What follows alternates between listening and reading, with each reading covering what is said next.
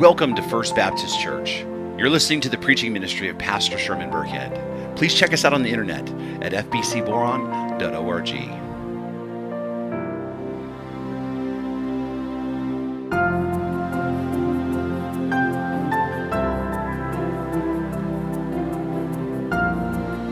Please turn with me in your Bibles to Romans chapter 12. And we'll be reading verses 1 through 2. And the word of the Lord reads, I appeal to you, therefore, brothers, by the mercies of God, to present your bodies as a living sacrifice, holy and acceptable to God, which is your spiritual worship. Do not be conformed to this world, but be transformed by the renewal of your mind, that by testing you may discern what is the will of God, what is good and acceptable and perfect. This is the word of the Lord. The late C.S. Lewis once wrote, God became man to turn creatures into sons, not simply to produce better men of the old kind, but to produce a new kind of man. And so finally, here we are. After a year and 10 months, we finally arrive at the major transition point in the letter to the Romans that we have been waiting for. We now transition from the theology of Paul to now Paul's application of the gospel. Actually, it's a transformation from information to action. You see, Paul, when he writes his letters, usually does so in two major sections. The first section is usually theology. What is it that we need to know? And then the second is, what do we need to do? You see, the reason why Paul writes his letters to the churches and to pastors isn't for just general correspondence. He writes them in order to explain some important theological truth or to correct some theological error because Paul writes for a specific purpose. And he usually spends the first half of the letter explaining theologically what his readers need to know. And that's exactly what we saw in Romans to this point. In chapters 1 through 11, Paul has been explaining in great detail the truth of the gospel of Jesus Christ. This is the part of the letter that is the greatest theological exposition of the gospel in all of Scripture. In chapters 1 through 4, he explains what the gospel is, the bad news of mankind's sin and the wrath of God, and the good news about what God has done in Christ Jesus to save sinners. Then in chapter 5, Paul explains the glorious blessings that the gospel gives to those who believe. And then he explains how the gospel works, how sin and death came through Adam and how life and salvation come through Christ. And then in chapters 6 and 7, Paul unpacks for us the glorious freedom that we have in Christ because of the gospel. And then in chapter 8, he leads us to the summit of our gospel hope and explains how those who put their faith in Christ are completely safe in the hands of God. And then in chapters 9 through 11, Paul defends the gospel against some really big objections. And he concludes by telling us that salvation is the work of God's sovereign hand, and he is able to take the worst of our failures and use them to bring about ultimate victory. And then that's where we wrapped up the theological part of Paul's letter to the Romans. Now, in the second section of Paul's letter, as we know, is usually where the application is. In other words, what are we supposed to do now in light of the theology? How are we supposed to live now that we understand the truth? Well, that's exactly what we're going to see beginning in chapter 12 all the way to the end of this letter. Paul's going to explain how we ought to live in light of the truth of the gospel. And so in the coming chapters, he's going to explain how the gospel shapes how we're to live as a community of believers. He's going to talk about how the gospel should shape our relationships with other people and how it should shape our relationships with the rest of the world. Paul's going to explain how the gospel shapes how we treat other people, and he's going to explain how the gospel should shape the example that we set in how we live before the rest of the world so they see Christ in us. And then he's going to exhort us to walk in freedom, but not allow us to have that freedom be a stumbling block for other people. These are just some of the things that Paul are going to explain in the coming chapters in how we should live given the truth of the gospel. Now that we understand the theology of the gospel, right? Now that we know this, what do we do and how should it work its way in our lives? And again, that's going to be what we're going to approach in these chapters, beginning in verse 3 of chapter 12. But before we get there, what we have before us is two verses that bear special attention. Because what Paul explains here in these two little verses is the linchpin that really holds it all together. These two verses are really the pivot point that makes the entire letter to the Romans work. You see, before we can apply the truth of the gospel in how we live before the rest of the world, Paul commands us to do something in our relationship with God. And this command brings all of the pieces together. It brings together the fact that we're saved by grace through faith and not of works. But in light of that truth, we are to live and walk in holiness and in obedience to God's will and His command. These two verses are the anchor that help us to rest assured in our salvation, but also to live the life that God is calling all Christians everywhere to live. And so turn with me again to Romans chapter 12, and I just want to reread this text one more time, and then we'll take some time this morning to unpack them. Paul writes again, and I want you just to hear the words. I appeal to you, therefore, brothers, by the mercies of God, to present your bodies as a living sacrifice, holy and acceptable to God, which is your spiritual worship. Do not be conformed to this world, but be transformed by the renewal of your mind, that by testing you may discern what is the will of God, what is good and acceptable and perfect. In these two verses, Paul gives us the foundation of the Christian life in light of the gospel truth. In fact, in verse 1, he's going to tell us what it is we need to do. And in verse 2, he's going to tell us how we need to do it. So let's start with verse 1. And the first thing we need to notice is that Paul, when he addresses the Romans, he uses the word brothers. And this is important because this lets us know that Paul is addressing believers here. Paul is addressing those who are already in Christ. And you might think, well, Sherman, that goes without saying. Right? And that's true, but what we need to understand is everything that Paul says after this point, I want you to hear me on this. Everything that Paul says after this point is irrelevant for those who are not in the faith. Everything that he says after this is irrelevant for non-believers. And the reason why I mention that is because everything that comes after this is the easy part of the Christian faith to talk about. It's easy to tell people, you just need to walk in love. It's easy to say the words, you need to pursue unity. It's easy to tell people, including non-believers, you just need to be a good citizen. It's easy to talk about how we ought to live. The application part of our faith is the easy part for us to actually communicate. And in fact, many people who want to reach the world for Christ will lead with the easy stuff. They will talk about our need to just be better people. We just need to be good to each other. They will talk about how we need to treat each other better, which sounds really good and spiritual. Why? Because we live in a broken world.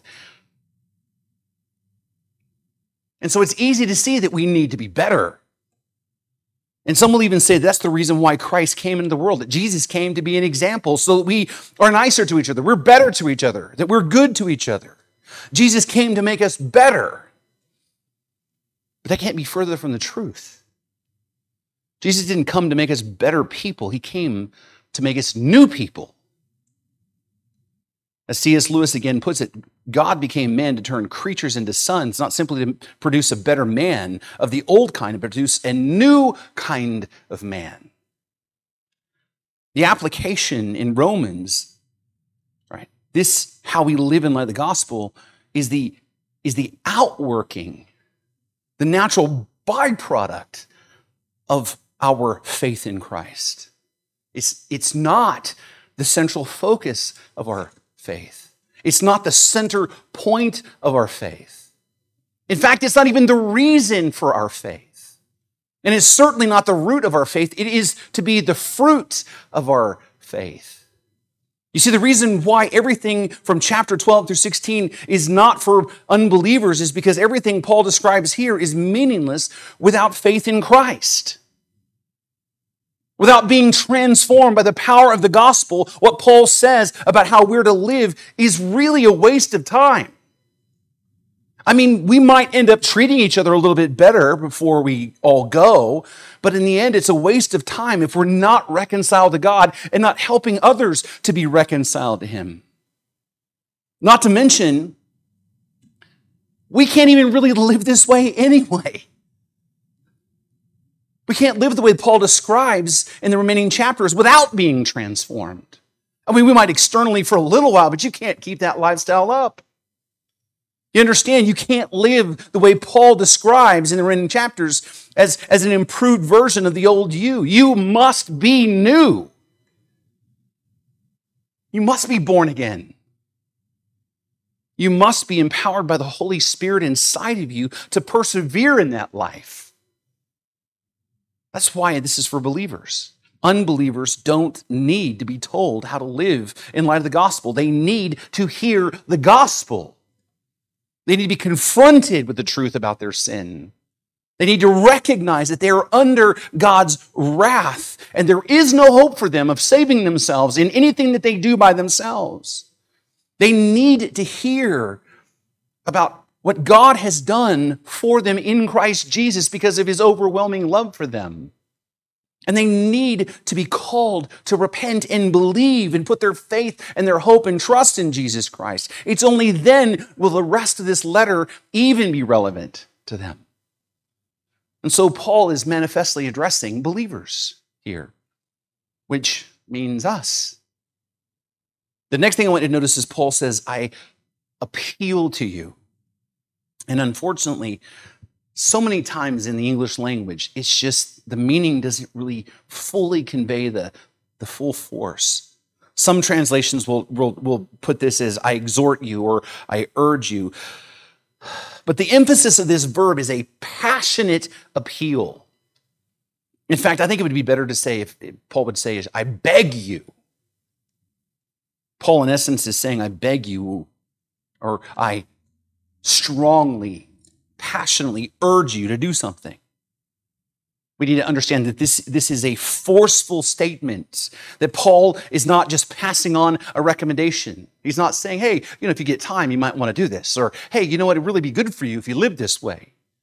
Right? This is not a suggestion from Paul. The force of the Greek word actually means, I am actually coming alongside of you and I'm pushing you along and urging you to do something. Paul is calling for a response. He's calling for action here. We've moved from theology, now it's time to do something. Not just being hearers of the word, but being doers of the word. The next thing we notice is the word therefore. It's an important conjunction. By the way, as a brand new English teacher, I understand a little bit about grammar, but I'm going to tell you the grammar is even more important in Greek because the word therefore is such an important part of the language. As we say over and over again, the word is a conjunction that's connecting ideas together. You can't separate them. And we should always ask, when we see the word therefore, what's the word therefore? Therefore. And what we know is this word is connecting what Paul has already said to what he's about to say. And what Paul is driving at is his appeal or urging for believers to do something is directly related to what he has already said. And in other words, he's saying, in light of the gospel, in light of what the gospel is and the blessings that the gospel has bestowed upon you and how the gospel works, I'm begging you, brothers, now do something. Well, what is this that Paul is passionately urging us to do? He says, I appeal to you, therefore, brothers, by the mercies of God, to present your bodies as a living sacrifice. Now, there is a whole lot of theology and a whole lot to say in this one little phrase here. Let's first talk about what Paul means by bodies. He says present or offer them. That's what it means to present. It means to make an offering. Present or offer as an offering to God our bodies as a living sacrifice. What does that mean? Well, the essence of what Paul means is not just our bodies, but what we do with our bodies. You see, this reference to our bodies is a reference to your whole self. Right? It's about our hands and the things that we do with them, whether we harm or whether we help, whether we push or whether we hold. It's a reference to our feet and the places that our feet take us. Our feet can take us to places where we need to be, and they can take us in places where we shouldn't be. It's about our ears and how we use them to hear and listen. It's about our eyes and the things that we choose to allow ourselves to see. It's about our brains and how we think and all the things that we allow into this space that influence our lives. It's this word body is a reference to all of you, your body and what you do with it. Right? In other words, what he's saying is your entire life. What Paul is saying is all that you are, your whole life, and all that you do in word, thought, and deed, take all of that and then offer it to God as a sacrifice. In other words, live your life, every facet of your life, as an offering to the King. That's the point that Paul's making here. I mean, we can apply this 100 different ways, but that's the overarching point that Paul's making. Live your life as an offering to God, not just part of your life, not just your Sunday life, not just your devotional life, your whole life. In light of the gospel, live your entire life as an offering to God. Your life as a parent, your life as a spouse, your life as a community member, your life as a musician, your life as an employee, your life as a student. Live all of your life for God.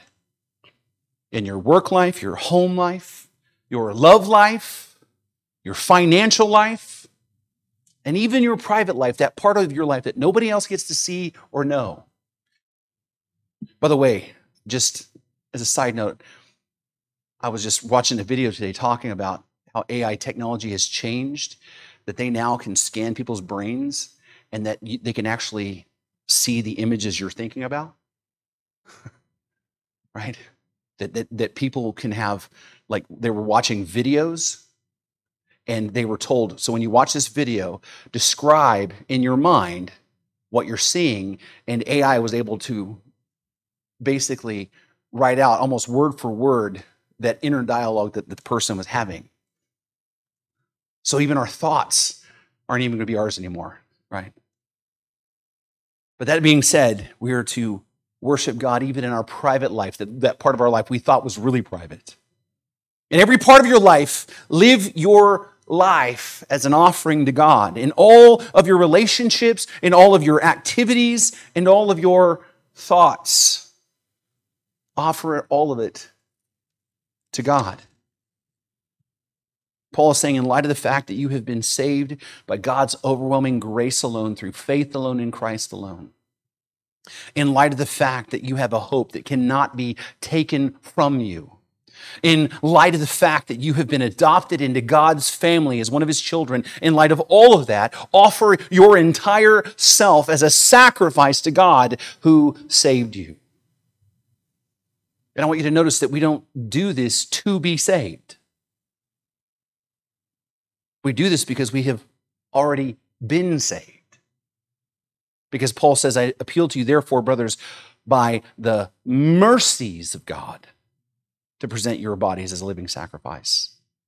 Now, the mercies of God is probably better translated as the overwhelming mercy of God. There's a lot of ink spilled on, what does it mean, mercies? It doesn't mean individual things. But really, it's not about the number of God's mercies. It's about the magnitude of his mercy. God took you, a wretched sinner, a rebel who hated him, somebody who loved their sin, a creature who denied his existence and suppressed the truth about him in unrighteousness. God took you and had mercy on you and didn't give you what you rightly deserve, but instead gave you what you didn't deserve. And then he took you and gave you a new heart and a new nature, sent his son into the world to live the life that you couldn't live but were required to live. And then he died on the cross to make atonement for your sins and then endured in his body the wrath that you rightly deserved. And if that were enough, he then offers you eternal life. And the way that you avail yourself of it is not by being religious or by working really hard to obey a list of rules. It's simply by receiving it by faith. And all of your sins are washed away, and Christ's righteousness is counted to you as it's your own, and you were adopted in God's family, and now you are an heir to the kingdom, and God puts his Spirit inside of you. That is the overwhelming mercy Paul's referring to.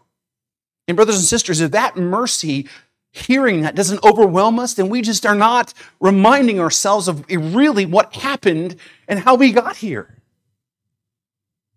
What Paul is saying is by that overwhelming mercy that God has already had on you, and by the overwhelming truth of the gospel, because God has been gracious to you, because God has been merciful to you, in light of that, I beg you, now that you're saved, live your life for God. You see, this offering of our lives is not a compulsion in order to earn favor with God. It's an offering made in gratitude because of what he's already done and because we already have favor with God. You understand that, right? That you already have favor with God. He had favor on you because he chose to, by his grace. He didn't do anything for it. Under the old system, under the old covenant, it was, hey, you need to make a sacrifice so that God will be merciful to you. Now it is, God's been merciful to you, so make your sacrifice. And notice that this sacrifice is a living sacrifice. It's not a dead one. Now, there's been a lot of ink spilled on this as well, and this certainly has a lot of different ways to apply this, but I believe the simplest way to understand this is to realize that this living sacrifice is really just a call to a lifestyle.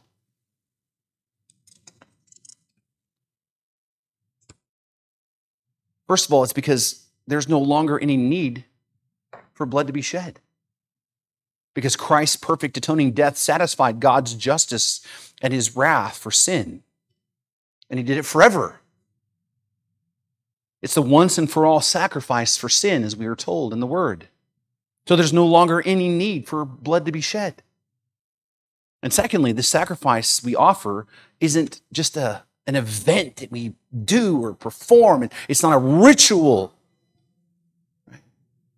It's a lifestyle to be lived out. You see, it's a living sacrifice because it's a continual offering to God. It doesn't cease. It's the idea, again, of coming and living our entire life for him. It's about living for him in the way that we treat our neighbors, even when it's hard to. It's about the way we manage our budgets. Because if there's anything that we think is ours, is our money, right? It's living out our devotion to God in how we vote, in the way that we love, and even at times have to discipline our children. Even every little tiny aspect of your life is to be ordered and oriented towards God for his glory. And notice that Paul calls what he calls this lifestyle. He says, I appeal to you, therefore, brothers, by the mercies of God, to present your bodies as a living sacrifice, holy and acceptable to God, which is your spiritual worship. The life that we are called to live towards God is really a life of worship. Now, the problem that we have in the Western culture, and especially here in America, is that we have a tendency to have a flawed understanding of what worship is. Because we say worship, and most people immediately think music and singing.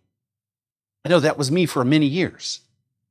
In fact, people will think that worship is the music part of the church service, is separate from the preaching and the fellowship.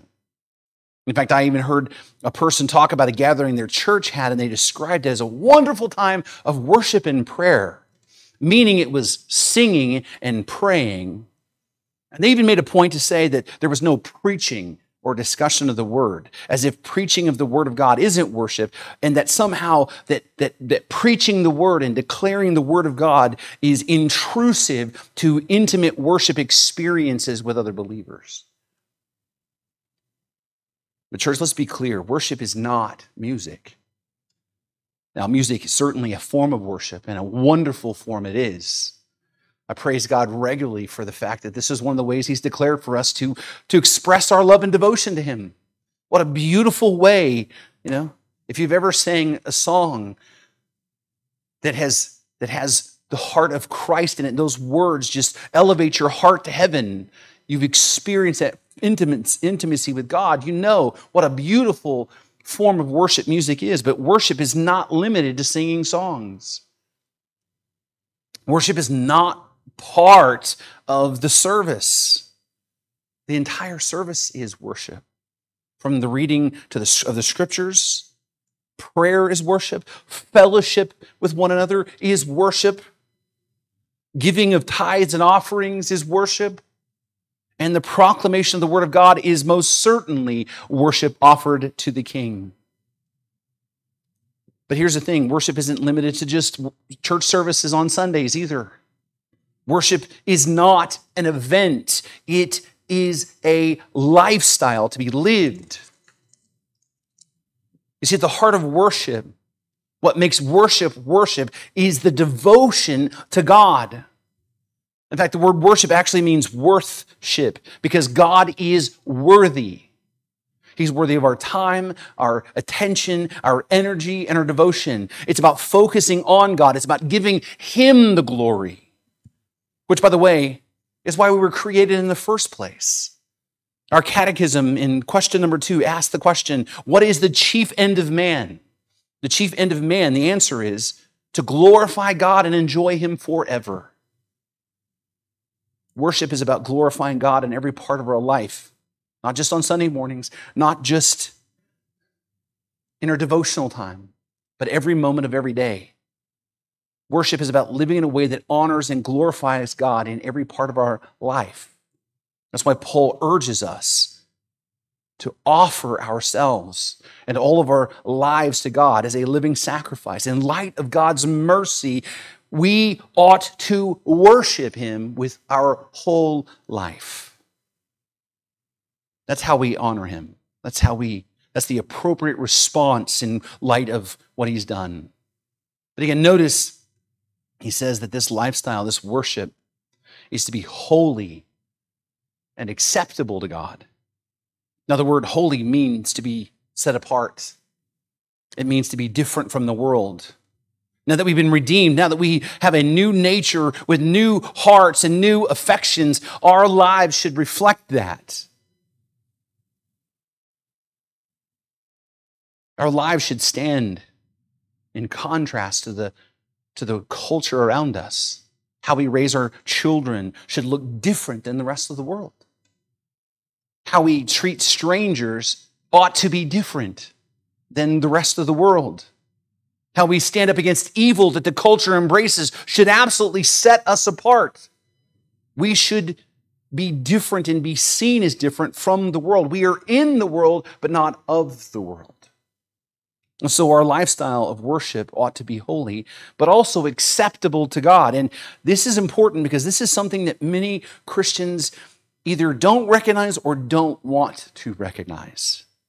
There is a way of life. There is a way of worship that is acceptable to God. And by implication, there are ways of living and forms of worship that are not acceptable to him.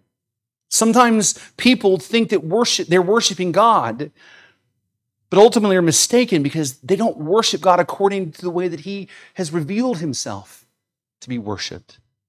Now understand, this is not a call to any kind of legalism, but because we have been saved by grace through faith, and it's not of works or obedience to the law, but Paul did make it clear that we are certainly set free from the law, but we're also set free from the power of sin in our lives. Remember, he asked, "What shall we say then? Are we to continue in sin that grace may abound?" And he says, what? By no means. Absolutely not. Perish the thought. May it never be. How can we, he says, how can we who died to sin live in it? Do you not know that all of us who have been baptized into Christ were baptized into his death?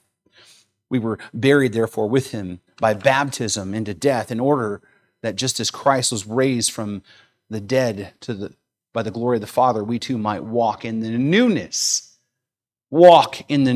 of life. The expectation is that those who were made new in Christ will begin to grow in holiness and obedience. And that's what we see here. Our lifestyles will be marked by growing in holiness and a growing in conformity to God's commands. We would seek to do the things that God finds acceptable, and that we would worship him in ways that he finds acceptable. And this is a tough part for some people to take, especially in the culture that we live in. And it's tough for some Christians who have a tendency to lean towards antinomianism. I know that I did for a period of time. Right? But the Word of God is clear on this. Paul is calling all believers to live their lives dedicated to God for his glory, and they're to do so in a way that's holy and acceptable to God. And they're to live in a way, and they live that way, not as a means to be saved, but by the natural outworking of the fact that they have been redeemed. Paul calls us, since we've been shown this radical grace and mercy, he calls us to live a life that is committed in every way to God and his glory. Right? So that's the what. Right? Then comes the how. Paul says, in light of the gospel, the foundation of how we're to live. And in verse 2, he tells us how to live that way. Verse 2, he says, do not be conformed to this world, but be transformed by the renewal of your mind, that by testing you may discern what is the will of God, what is good and acceptable and perfect. So the way in which we live in light of the gospel, the life that we're called to live, begins with some sort of change within us. Right? Something about our lives is to change. Because notice that Paul uses words that are related to change. He uses the word conformed and the word transformed. Both of these words imply big change.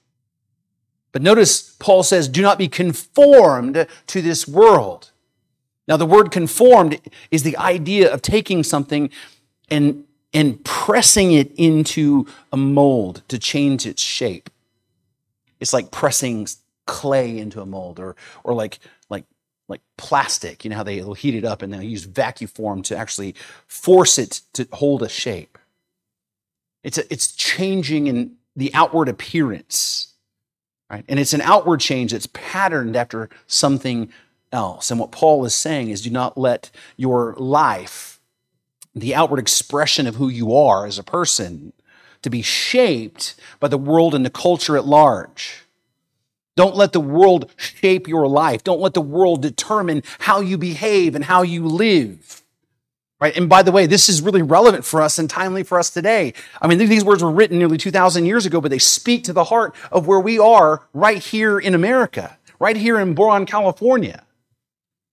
Because if there's a temptation that Christians face and that the church in America faces right now, is to allow ourselves to be shaped externally by the world around us. The reason why so many churches have adopted progressive and woke and even Marxist ideologies is because the culture is putting pressure on them to conform. The reason why so many churches have abandoned what many Christians have historically believed regarding marriage and sexual ethics, right, and have become openly affirming of every form of alphabet sin is because the world is applying pressure on them to force them to conform to the pattern of this world.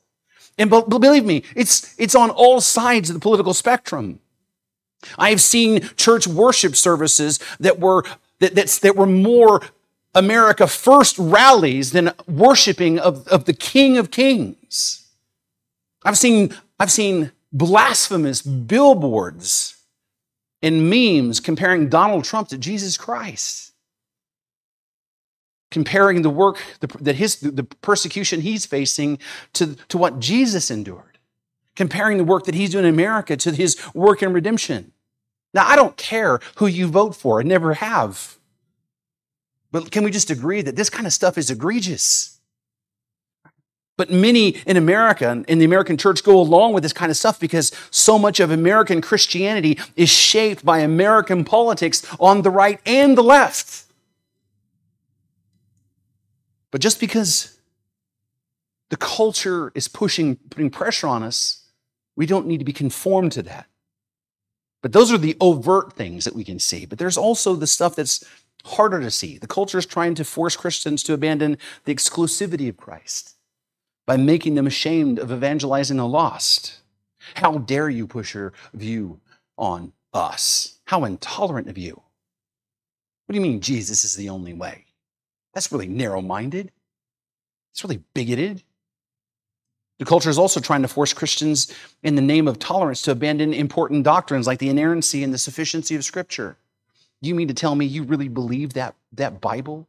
You really mean to tell me that you believe that there was only two people in the garden? You mean to tell me that there was a donkey that actually talked? Yes, I believed every bit of that.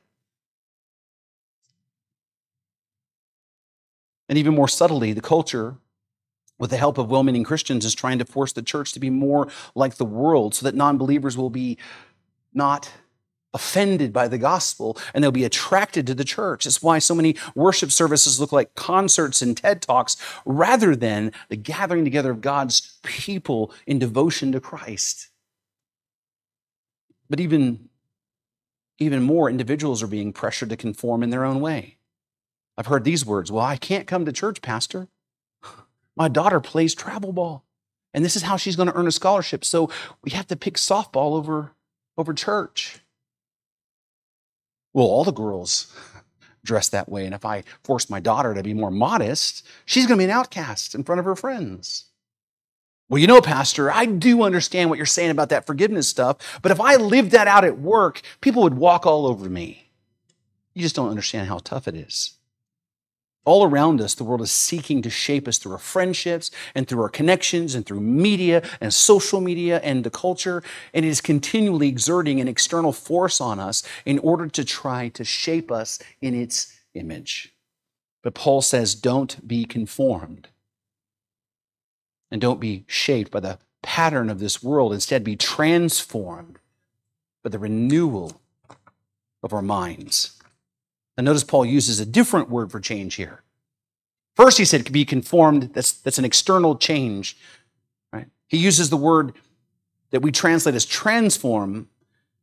That's a Greek word that really we get our word metamorphosis from.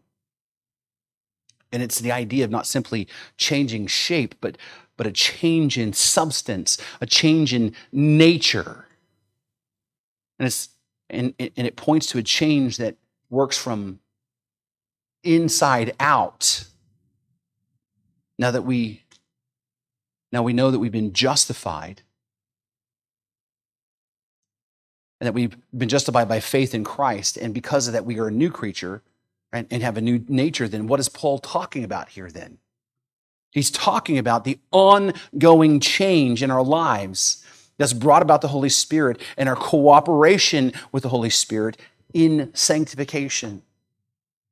This is the ongoing process in our lives that begins when we are first saved, and then will finally end when we go home to be with the Lord. right? And this is where we're being transformed little by little, bit by bit, more and more into the image of Christ. Rather than being conformed to the pattern of the world, we are being transformed progressively more and more to be like Jesus. But the thing that we need to understand is this doesn't happen out of thin air. We don't just give our lives to Jesus and poof, we've been transformed and we're like Jesus. I wish it was like that, by the way. How many of you would agree with that, right? Yes. It would be so much easier. Lord, just make me like you and we don't have to do stupid stuff no more. It saved me a lot of pain and energy. This transformation comes over time, right? And it comes by the power of the Holy Spirit and an important catalyst. Paul says this transformation happens through the renewal of our minds. Paul says we are to be transformed from the inside out by the renewal of our minds. Now, the word mind here refers to the God-given capacity of each person to think and reason. It's the mental capacity to exercise reflective thought. For the believer, the mind is the origin, or is the organ of receiving God's thoughts through faith. Paul is saying in order for us to live the lives that honor God, we must be transformed from the inside. And this transformation comes by the renewal of our ability to think and to reflect and to understand differently. And this kind of renewal, a renewal achieved really only by God's power. So how are our minds renewed by God's power, but still in a way that we actively participate? How do we take part in this supernatural work that God's doing in us? Well, first, it's by the power of the Holy Spirit living in us, but also by the power of the only instrument God has given us to not only renew our minds, but to effect change in our lives and the world around us. And that is the Word of God. That's how we renew our minds. It is through the sword of the Lord. It is through the Word of God. That is how our lives are transformed from the inside out, is by the power of the Word of God, renewing our thinking and our reasoning and reflecting ability. It is the Word of God that supernaturally, by the power of the Holy Spirit, changes how we think and see the world around us. And it transforms our ability to reason. Remember, the reason why sinners refuse God is because all of their faculties are completely corrupted by sin, including their ability to think and reason. There's a reason why Paul says no one seeks for God. The Holy Spirit uses the power of the Word of God to open our minds and our hearts. By the way, that's why Paul says that the gospel is the power of God for salvation. Not well-spoken preachers, right? Not passionate expositions. The power of salvation is the gospel, the spoken gospel of Jesus Christ. The Word of God is the instrument for renewing our ability to think correctly and to reason rightly, which, by the way, leads to acting rightly. Right thinking leads to right action. Right thinking leads to right living. And this renewal of our minds and this transformation is intimately connected to the Word of God. So then how do we then avail ourselves of this? By the ordinary means of grace. You see, in our culture of hyper-spiritualism, in our culture that just looking for some magical sign out of the heavens, it's not about mystical emotional experiences that God uses to transform us. It's the renewal, and the transformed life comes from the overflow of the ordinary means of grace, which includes things like reading the Word of God, meditating on the Word of God, studying it, sitting under the authoritative preaching of the Word of God, and singing it individually and corporately. By the way, these are all the things that we do in corporate worship. Renewing our minds is about getting the Word of God into us. It's about saturating our minds and our thoughts with the truth of God's Word. It's about reading and memorizing and knowing and living it. In fact, notice what Paul says are the effects of a renewed mind. He says, be transformed by the renewal of your mind, that by testing you may discern what is the will of God, what is good and acceptable and perfect. You want to know how to live the life that honors God? A life that is a living sacrifice that's holy and acceptable to God? The answer is don't allow yourself to be shaped externally by the influence of the world, but instead be transformed by the renewing of your minds through the Word of God and the power of the Holy Spirit. That's how we do it. That way, Paul says you'll be able to determine and discern the will of God for your life. By the way, I've had people ask me all the time, what is God's will for my life? I wonder what God's will for my life is. Well, I don't know what car He wants you to buy, but I do know some things about what He wants you to do. He wants you to spend time with Him in prayer. He wants you to spend time with Him in His Word. He wants you to spend time with Him singing to Him. He wants you to spend time in fellowship with other believers. He wants you to spend time together corporately gathered. He wants you to spend time under the Word of God being preached. He wants you to spend time and energy serving and worshiping Him. He wants you to share the gospel of Jesus Christ. Right? But the way that you will be able to determine the will of God for your life, and what is good and acceptable and perfect, is to seek to live God by the mercy that He's had for you. You see, before Paul tells us specifically how we ought to live in relationship with the rest of the world, he gives us the foundation for living in relationship with God in light of the gospel. And that foundation is to live lives committed to glorifying and honoring God in every facet of our life. And the way that we accomplish that, and the way that we are to know how to do that, is by turning away from the world and its influence and wisdom, and turning to God and His Word and allowing Him to renew our minds so that our thinking accords with His will. And by extension, our actions will accord with His holiness and will produce in us, as a byproduct, a natural obedience in our lives. And if we get that part right, if we seek to devote ourselves to that part, the rest of what Paul will say in Romans chapter 12 through 16 will make a lot more sense, and even more will progressively be empowered by His Spirit to live out that. And this, as I said, is the linchpin. You've been saved by grace through faith in Christ alone. It's not something that you earned. It's not something you deserved. God brought you into His family by His grace, and He held out an offer of salvation that you received by faith. And now you are a new creature in Him. You've been adopted into His family, and nothing in heaven and earth can separate you from His love. But now you have been transformed. The call is to walk in gratitude in light of God's mercy and live every part of your life for Him. Not as the root of your salvation, but the fruit of it. And the way in which you do that is not to memorize a list of rules or to become super religious or try really hard to be a good person. The way in which you do this and live this out is by being transformed from the inside out by the power of the Holy Spirit and the Word of God through the renewing of your mind. So then what do we do with this? Well, as always, the application is simple. If you're not in Christ, repent and believe the gospel. That's where we always have to begin. If you're not in Christ, put your faith and trust in Jesus Christ and Him alone, and the promise is He would save you. Turn to Him, He says, and you will not be put to shame. And the promise is for everyone.